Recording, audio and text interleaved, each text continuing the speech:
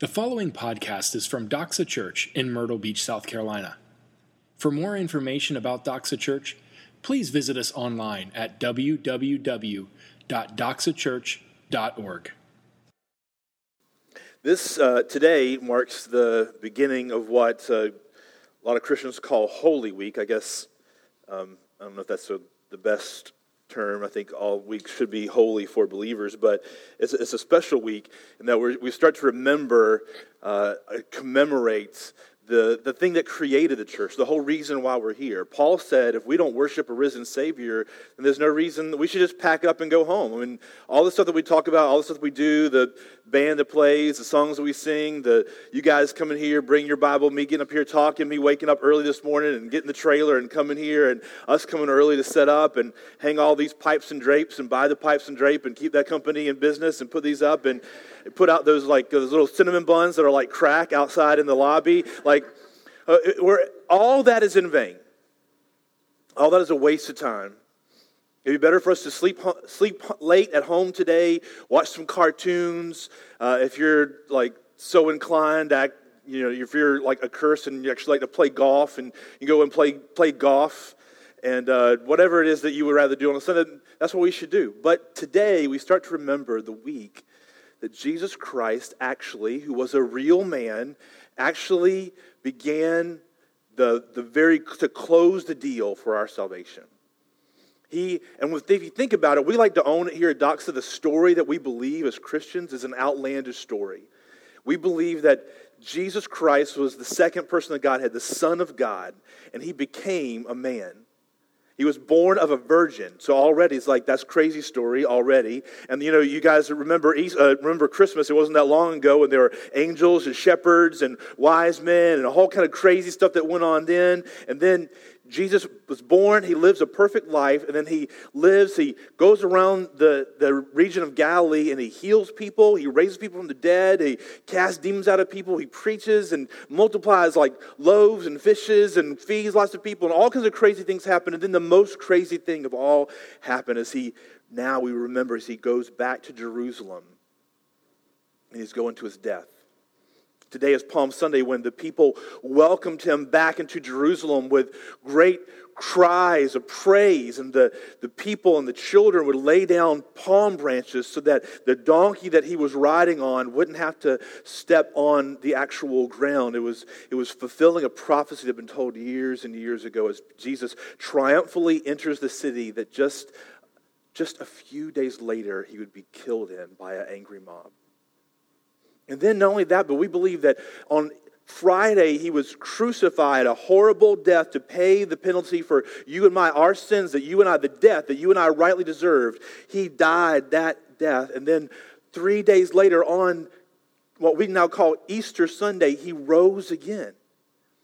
And He appeared to lots of people for 40 days, and then He went up to heaven, is seated at the right hand of God, and He's coming back again. This is the story that we believe, that we are commemorating this Easter week. And for us as believers, we own that's a real thing that happened. Jesus was a real man. He died a real death, and He rose for real, and He's coming back again for real. That's what we are here to celebrate. I don't know about you, but sometimes for me, no matter how much I believe it, no matter how much I've based my life upon it, I have built my life around the fact that Jesus Christ lived and died and is coming back again for me. I've built my life upon that. But sometimes, I don't know about you, but sometimes there's some mornings I wake up, some days that I go through, some weeks that I go through, and that seems like a million miles away. There's some times where I doubt, oftentimes. Moments where things are going well, things are going so well in my life that I doubt whether this is all real. Because this world feels so real, doesn't it? It feels like this is it. Like you look around and like you drive around and it feels like maybe this is all there is. And sometimes I doubt. Sometimes things are going so poorly that I doubt. And I wonder, could anybody really be in charge of my life or this world when you see the way it's going? Maybe this whole thing is in vain. It's sort of, even though our faith is based on a concrete thing that really happened, sometimes it's just not tangible. it's kind of ethereal. It's hard to get my hands around, my arms around. It's hard to get my head around it sometimes. You ever been there? It's sort of like in the beginning of a relationship when you first declare your love for somebody. And the feelings are just gushing, right? And every time you see them and you think about them and your heart flutters and you talk to them on the phone and you do that stupid thing like, no, you hang up. No, you hang up. And you can't wait to see. I just saw you last night, but I can't wait to see you this morning. I'll send you a text to see how you're doing. And I'm a dude. I'll even send you little heart emojis because I'm all worked up over it. Like, I'm all worked up about this. Like, and then it leads up to the moment of marriage where you're standing before a crowd of people and she comes in dressed in a beautiful dress and you declare your love and you go on the honeymoon and everything's awesome and amazing. But how many of you guys have you ever gotten far enough in a relationship, maybe in marriage or maybe not quite in marriage yet, you've gotten far enough in a relationship where some mornings you wake up and there's morning breath and they keep leaving their glasses beside the bed, or they take the toothpaste and they don't, you like to squeeze it, work it from the bottom methodically, and they'll just grab it in the middle and squirt like an animal and from the middle, and you're like, what is going on here? And we forget sometimes that those great declarations and feelings of deep love and devotion to each other just also is hard to get our arms around sometimes. You know what I'm saying? And even though we have stood before a crowd of witnesses and family, we declared our undying and everlasting love and devotion for each other, sometimes that love and devotion, though it's concrete, though we stood in front of God and witnesses and family and friends to declare that we will be together forever, sometimes that has to be renewed. Sometimes, even though they know you love them, you have to express your love to them in concrete ways. Guys, you know what I'm talking about? Like they need a or want or desire a gift, some quality time with you, an act of service, physical affection. They need some things to them. And ladies, your guys are the same way. Sometimes we pretend like we all got it together, but we need some love and affection. We need you to remind us that you love us. We know it, but we have to remind each other with concrete expressions of love and devotion to each other, because sometimes it's just hard to get my arms around. It's hard to get my head around. Sometimes I forget, even though I know. If you ask me, does she love you? And you ask her, does he love you? Like, we know the answer, but we need something more concrete, something more solid. We need a solid, concrete expression of love to each other. And that's what we're talking about as we're talking about spiritual gifts in the church. Because sometimes, doesn't God seem like a million miles away? And even though I know he loves me, I know that Jesus died for me, I just need a reminder. I need something concrete, something physical, something present to express that to me. And that's what the spiritual gifts are. Though sometimes his love and his grace to me is abstract and ethereal, sometimes he just needs to come down and to touch me and to speak to me. So it's not so much like a shadow. It's not so much like a theoretical idea, but it's something for real that I know and experience. We need spiritual gifts. Look at this passage that Grace read for us. Thank you, Grace. And this is our second week in this passage because I really wanted to touch on the things that are going on here. Start up in verse 4. Now, these are some interesting things to read, guys. Now, there are varieties of gifts with the same Spirit. We're going to come back to that later on. And there are varieties of service with the same Lord. And there are varieties of activities. So he said there's different gifts or different service, different activities, but it's the same God, the same Lord, same Spirit who's empowering them all behind the scenes. Now to each, we touched on that last week, spiritual gifts are given to each person. The manifestation of the Spirit is given, the manifestation of the Spirit for the common good.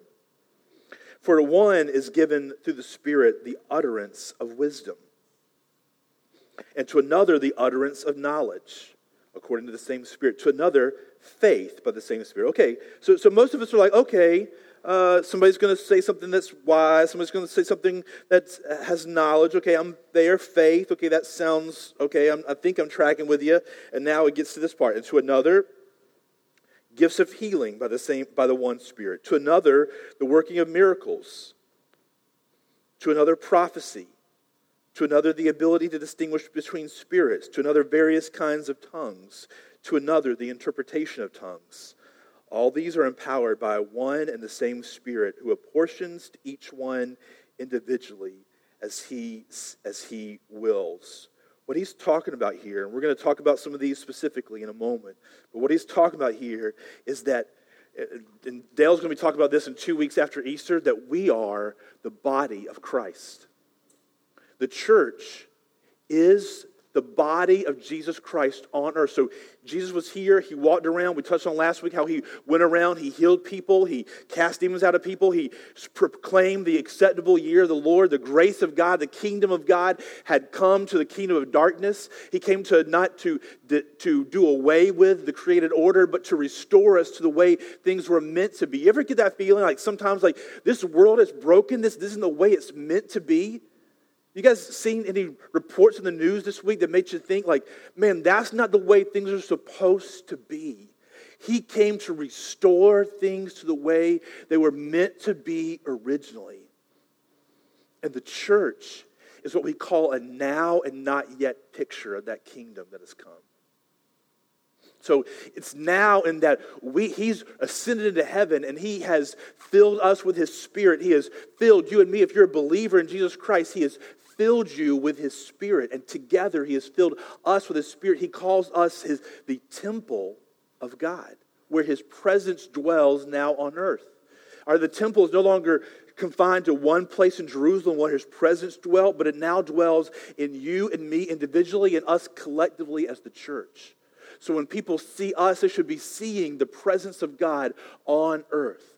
And just as Jesus came and declared the kingdom of God and the kingdom erupted all around him, created order was restored in some ways around him. People were healed, people were restored, people were repented and were restored as sons and daughters of God. That should be happening in our midst, but it's also not yet in that it's not yet fully come. So the church stands as sort of like an embassy, sort of like an outpost in the middle of enemy territory. If you picture a war zone, all around this one compound are fighting, it's war all around it. Darkness, there is anarchy all around it, but in this one compound, this foreign kingdom is in control. They've established a foothold. And whenever you cross the walls into that place, it's like you've entered the kingdom that is far away. In the midst of this darkness, in the midst of anarchy, in the midst of war and depravity, there's this one place of peace and calm because they have established a foothold, a compound, a embassy in the midst of the darkness. And that's what the church is. You and I are called to be an embassy in the middle of darkness that is showing the kingdom that is to come, that points to the kingdom that is now, but not fully yet, that will be whenever he returns. Let's look at this list that Paul goes through. I'd be remiss if we didn't talk about some of these things. Again, as I mentioned, they kind of stand out in our world. So let's talk about some of these things that he mentions in this list. First of all, he says, to each is given, verse 7, the manifestation of the Spirit for the common good, verse 8. For to one is given through the Spirit the utterance of wisdom, and to another the utterance of knowledge. Now, the truth is, no matter what you have heard, maybe in your past background, maybe you've heard this taught on in a particular way, maybe you haven't, he does not define exactly what this means, the utterance of knowledge and the utterance of wisdom. We don't know exactly why he lists them separately. except that to the church in Corinth that he's writing, in the city of Corinth, knowledge and wisdom was held very high. In fact, the people who weren't believers, they sort of worshiped the idea of wisdom. That you could grow in knowledge and wisdom to a point, like it was sort of a pursuit in itself. The Greek culture, in fact, that they would even, in Athens, when Paul visited Athens, it said like they just loved to hear new ideas spouted out and explained because they were just looking for wisdom and knowledge. They were thirsting for it. So they held it very high. And so Paul is saying, hey, and he's been actually saying to the whole book of Corinthians, like, hey, your idea of what wisdom and knowledge isn't necessarily God's idea for what wisdom and knowledge is. Because wisdom and knowledge that comes from God doesn't puff us up. The wisdom and knowledge that comes from God says that Oprah's wrong.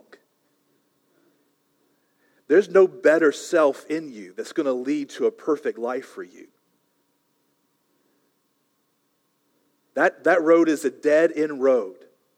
That you were lost and hopeless, and you needed a Savior who would come not as a hero on a white horse, but as a suffering Savior who would die and pay the penalty that you could not die. He took a bullet for you and me. We're going to talk about that next week. That's wisdom. That's true knowledge. And I think what he's talking about here is he gives to some of us at times a ability to explain it in such a way that people hear it and believe it.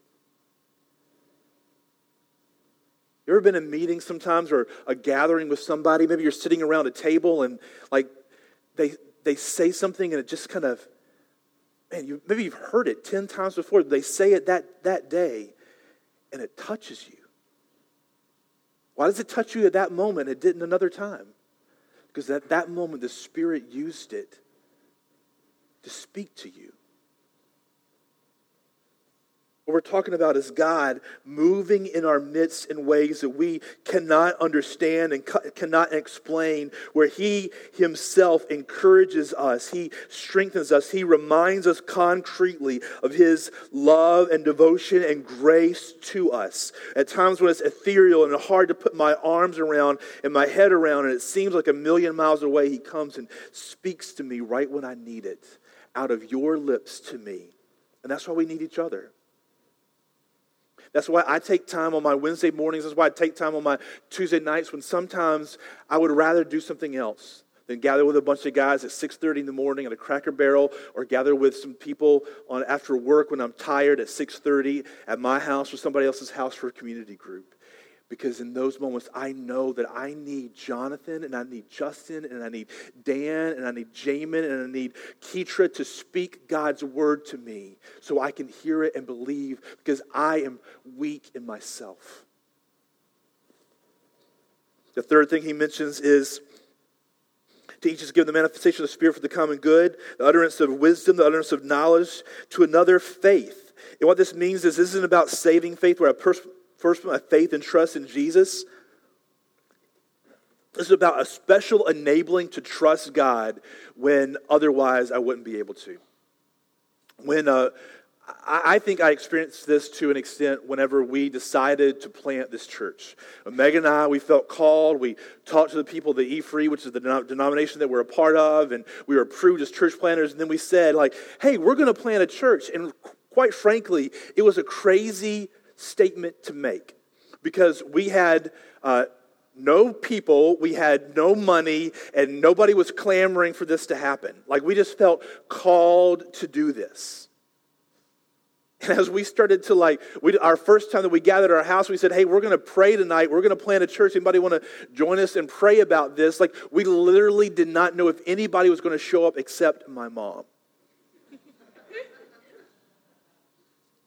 And each step along the way, there were things like, if I was to look at circumstances, like, I would not have continued down this road. Dale, there were times at this time last year, when this room was almost empty. On Easter Sunday, I think there were 12 or 15 people in this room on Easter Sunday last year.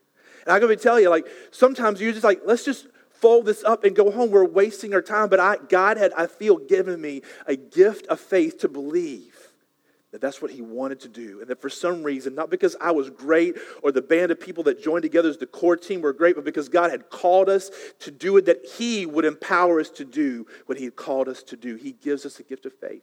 How many times have maybe you've been down and out? You were struggling. And somehow, somewhere, a faith came for you to wake up the next morning when circumstances around you said, let's just end the whole thing. But you got up. And if you look back, you say, I don't know how I continued to live and how I continued to go on. But God gave you a gift of faith. Look at the next. It says, gifts of healing. Well, there's no secret there. What he's saying there is that just as when Jesus came and he declared healing to those who were broken, and he healed the sick, that in our midst, not everyone, but in our midst, that God would move as we pray for each other to give gifts of healing, to heal those who are sick and needy in our midst. The interesting thing there that a lot of the commentators talk about is it doesn't say the gift of healing, but it says gifts of healing. And what that means is there's probably not particular people who have a gift of healing who every person they pray for is miraculously and amazingly healed no matter what you've seen on certain television networks. But that God moves as he sees fit in ordinary people like you and me when we're gathered around a table, gathering after a service like this, and we pray for each other, and somebody is miraculously, amazingly healed to the glory of God in such a way that nobody gets credit. Nobody gets their name put up in lights because they're an amazing healer. But God healed somebody through ordinary people like you and me, and that person leaves declaring the goodness and the amazingness of God, not the amazingness of you or the amazingness of me. And that same thing stands for miraculous powers. There will be times, though because it's a now and not yet kingdom, not every time, not all the time, where God will move in miraculous and powerful ways that cannot be explained by human understanding. Look at the next on the list. To some, to another, prophecy. When the Spirit of God fell on the day of Pentecost, which is the day that the church was born, the church, not Doxa Church, the capital C church, that God poured out his Spirit upon all people. When Peter stood up and he addressed the people who were around wondering what was going on, he said, this is that which the prophet Joel spoke about in Joel 2:28 when he said, and he goes through this whole list, and one of the things he said is that your sons and daughters will prophesy. And what that means is that God will at times speak to and through you and me to each other.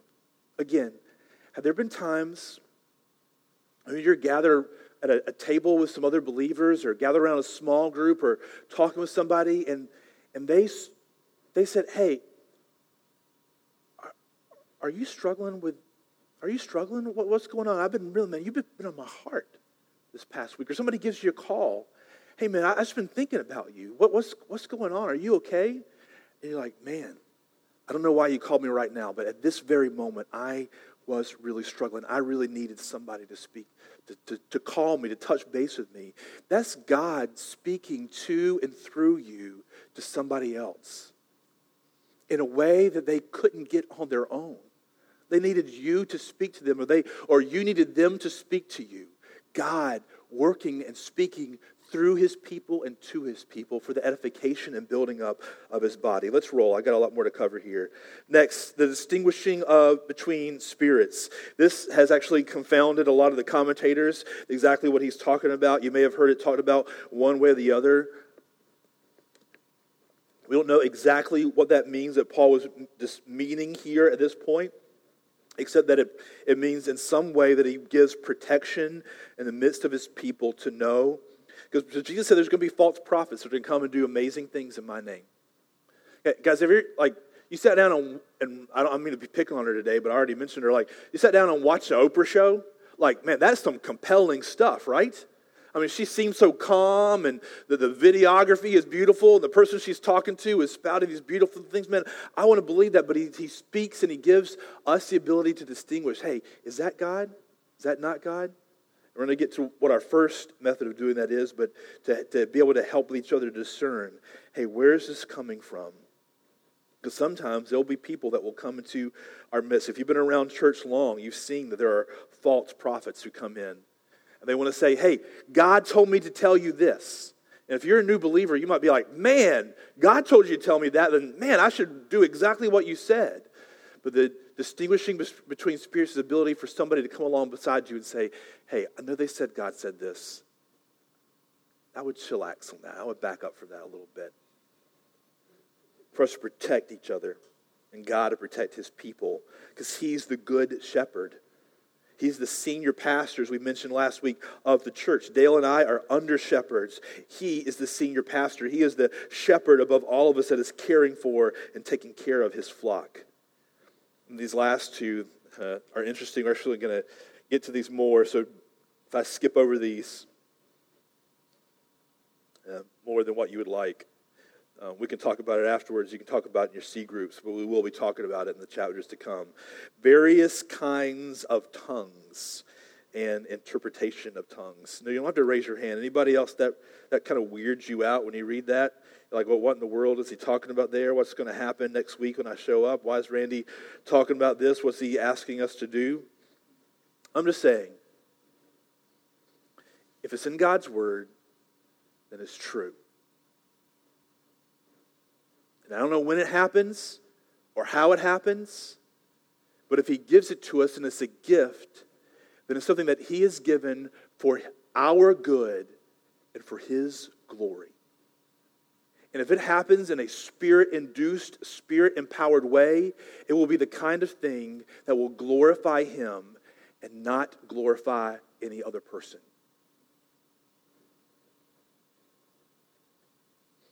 It's interesting that these aren't the only times that Paul lists particular gifts of the Spirit, and it's never the same list twice. And I think that's because Paul's interest here, and all the commentators agree on this, Paul's concern here in this passage isn't to give us a catalog of all the spiritual gifts that happen. He's giving examples of spiritual gifts because if you look at the end of the verse there, of this section, all these, in verse 11, all these are empowered by one and the same Spirit who apportions to each one individually as he wills. The Spirit gives what he sees fit in the moment that is needed, in that particular moment, that particular circumstance, that particular situation. If you have your Bible, turn to Romans chapter 12, verse 6 through 8. This is another list that Paul gives.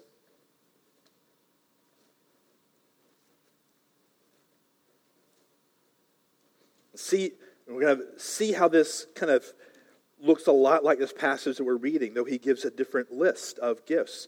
Having gifts, verse 6, that differ according to the grace given to us. According to the grace given to us. Let us use them. If prophecy, in proportion to our faith. If service, in our serving. To the one who teaches in his teaching. The one who exhorts in his exhortation. The one who contributes in his generosity, the one who leads with zeal, the one who does acts of mercy with cheerfulness. Notice how it's a very different list than the last list we had? I mean, there's some different things in here that, like, look at some of the mundane things he lists. So he says teaching, he says prophecy, like those are kind of the headliners, right? But like he also says to the one who contributes, to the one who gives, the one who leads, the one who does acts of mercy with cheerfulness. He calls them gifts that God gives that we should use according to the grace that is given to us. Look at 1 Peter chapter 4, verse 10 and 11. Peter's giving us a list now, or is talking about the gifts actually. As each has received a gift, use it to serve one another. Listen to that. As each has received a gift, use it to serve one another as good stewards of God's varied grace. Whoever speaks, as one who speaks oracles of God. Whoever serves, as one who serves by the strength that God supplies in order.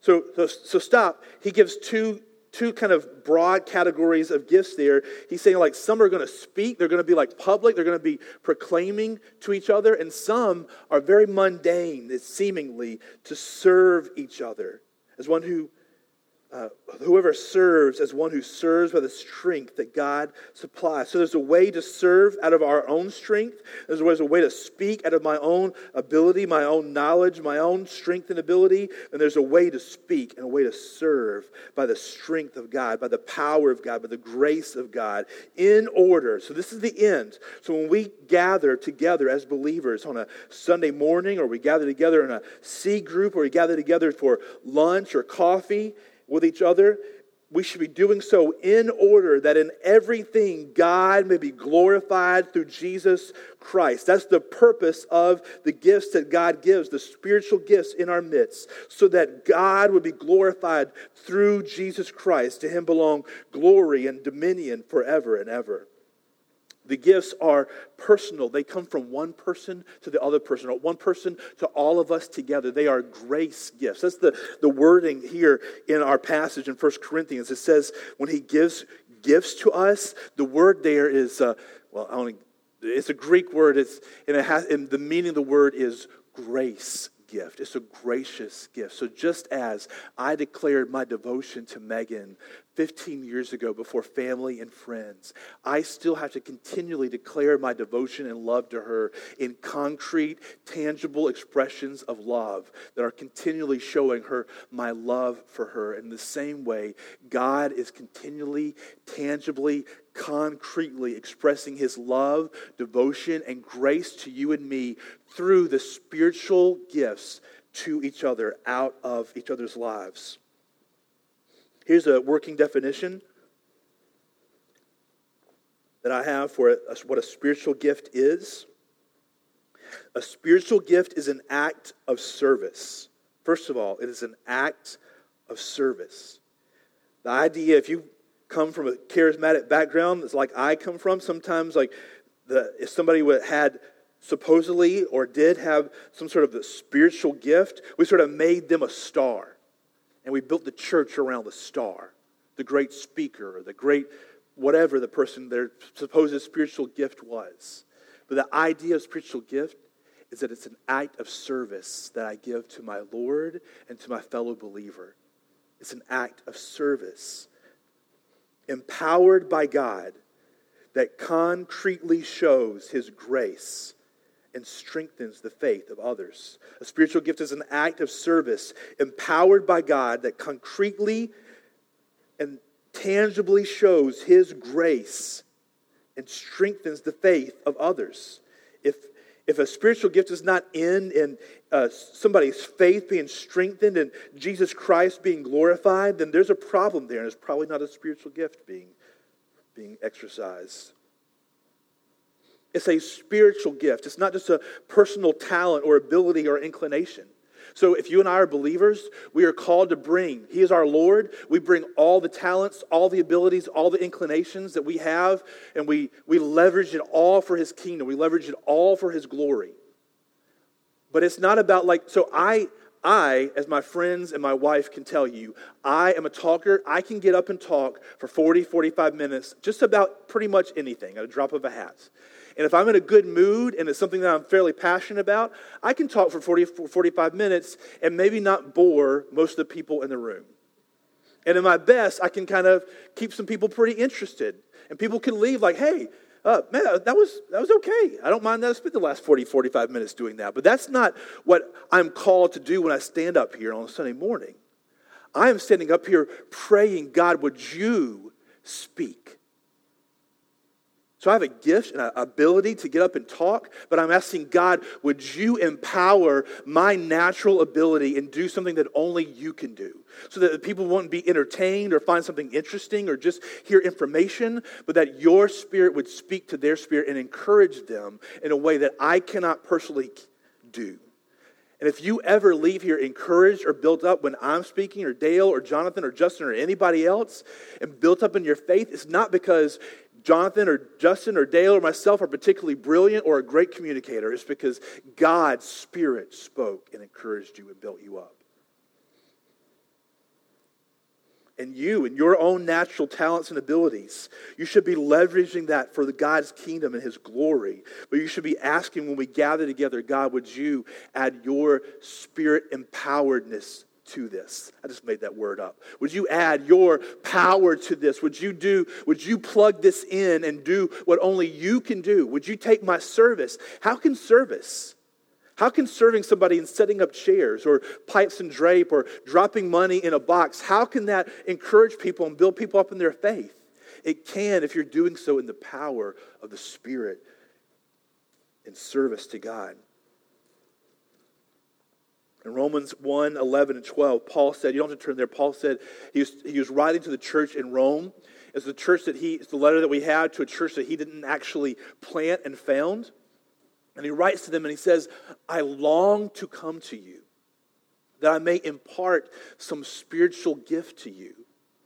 And what he's saying there is he isn't saying like, hey, I long to come to you so I can impress you with my great speaking or power or ability.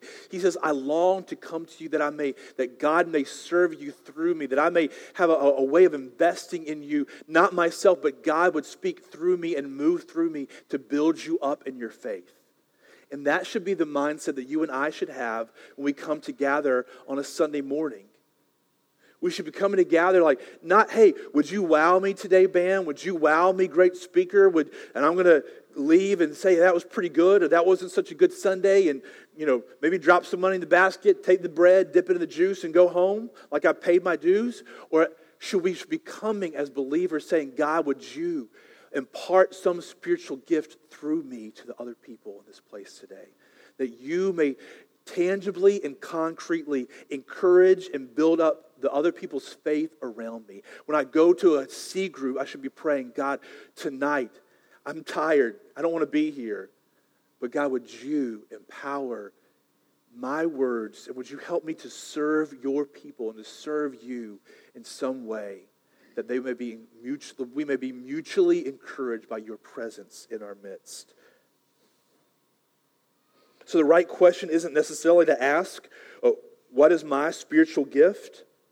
But rather, where and how can I serve others in such a way that God might empower me to serve them and build up their faith? Now, practically, how do we do this? We'll wrap it up. First of all, I think it means that we gather with intentionality. It means that when you and I come on a Sunday morning, as I just mentioned, on a C group, we gather together with each other, that we gather together with intention. God, would you speak to the other people here through me? And also, would you speak to me through the other people here? Would you tangibly and concretely encourage me and build me up and help me to encourage and build up the other people in this room? Second, we should take time to pray for and with each other. We gather together and we're struggling. We should take time and pray for each other. And then third, we should put ourselves in position of service and mission. I'm convinced that one reason that we don't see God move in our midst in miraculous, unexplained ways is because most of us come as consumers. And we view church as, what am I getting out of this? Instead of saying, God, how can I not just come to a meeting, but how can I put myself in positions where I'm serving God and I'm living life on mission, and it's there. We're serving each other, living life on mission, that He will empower us. He will show up in amazing and mighty ways and do what can only be explained by Him. Living and moving powerfully in our midst. Lastly, and I'll throw this out.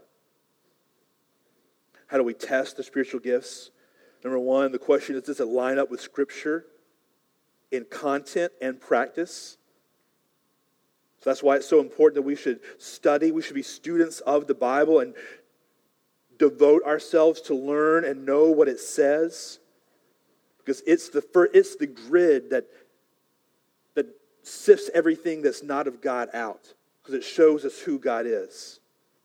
The second question is, does this display and glorify Jesus? Is Jesus being glorified? And thirdly, does it produce faith in Jesus and other people?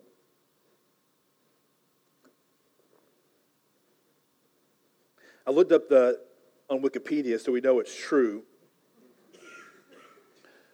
what the job of a conductor of a symphony is. And it said the primary responsibilities of a conductor are to unify the performers, set the tempo, execute clear preparations and beats, listen critically, and shape the sound of the ensemble, and to control the interpretation and placing of the music. And that's a picture of what God's Spirit is doing with us as the church. You and I each have a piece of the music to play. Each of us have been given a gift or gifts. It's like the instrument. And we are to fix our eyes on the conductor and do exactly what he says to do when he says to do it.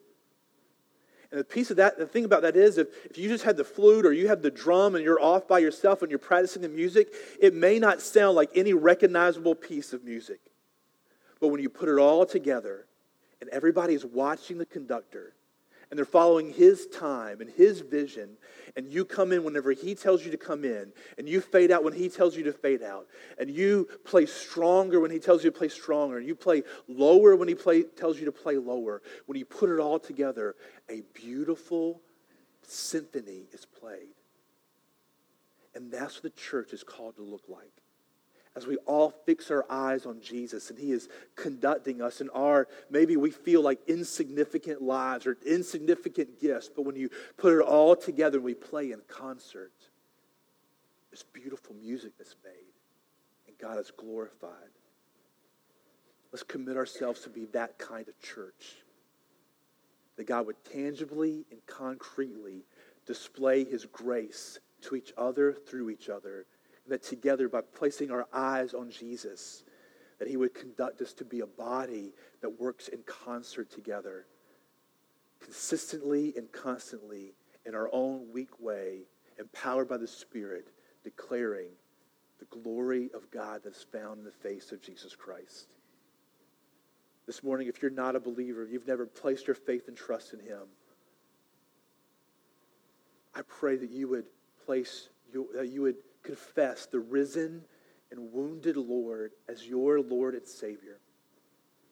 And if you are a believer this morning, I pray as we partake of the body and blood of Jesus, we listen as the band comes up and plays, that you and I would think about, what do I need to do to devote myself that God would declare himself, his glory and his beauty in our midst as the church, in a beautiful concert together.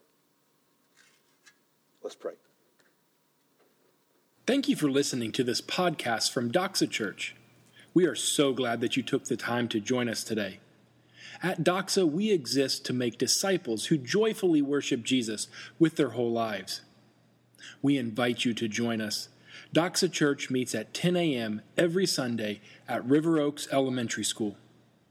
For more information about Doxa Church, please visit us online at www.doxachurch.org.